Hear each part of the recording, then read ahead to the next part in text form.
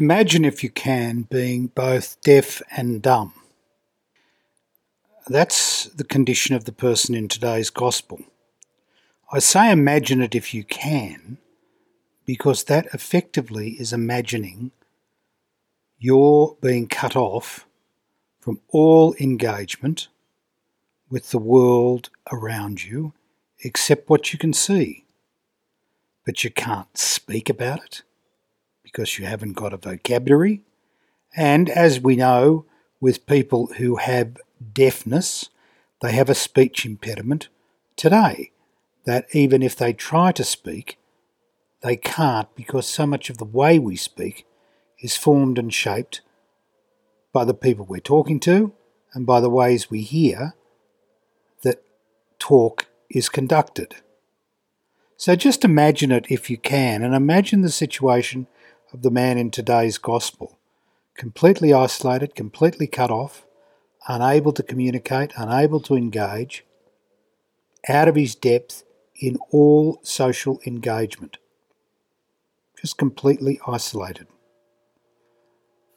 Jesus comes into this world and transforms the current life circumstances and the life prospects of this poor person, the deaf mute. And in changing that, of course, what he does is arouse the envy of all sorts of other people who have their own complaints and their own misgivings and their own sorrows and their own frustrations, and they see this spectacular blessing coming upon this particular individual, and they wonder why to themselves they don't get it too. To which Jesus just says, get a life. Get a life and move on. Be grateful and generous in your appreciation of the blessing that this person has. Get off his case and leave him alone. Which says to us something very basic about what our attitude to the way life unfolds and how we should relate to God in all of that. The way life unfolds is it has blessings and reversals for us all at different points of our lives. And what Jesus asks us to do is whatever happens, to still be grateful for it. To say, yes, Lord, as life unfolds, I'm sure you are blessing me, even with life's reversals and afflictions. You are giving me something to be able to share your love more effectively, more extensively, and more abundantly. To learn how to love you more and follow you more closely. That is in fact the aim of our whole Christian journey. To know the Lord more, to love him more, and to follow him more closely.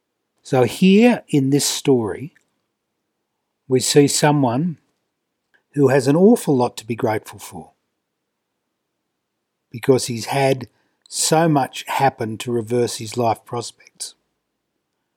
What the Lord asks of us is to be open and honest about the way in which our life is blessed or blighted or both. To give thanks for the blessings and even for the blights, and to have a way of giving ourselves to the Lord so that we might find comfort, joy, and peace in his presence, even as we are afflicted or endowed with reversals. Let's pray that that really works for us and that we are then able to give the praise and reverence and thanks to God, out of which we can then be active servants of our Lord and Master.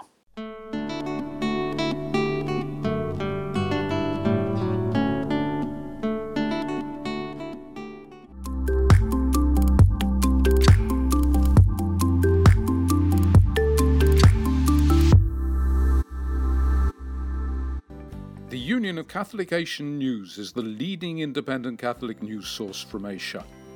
Support our network of Catholic journalists and editors who daily provide accurate independent reports and commentaries on issues affecting the Church across the Asian region. Go to www.ucanews.com/donate and do your bit. Thank you.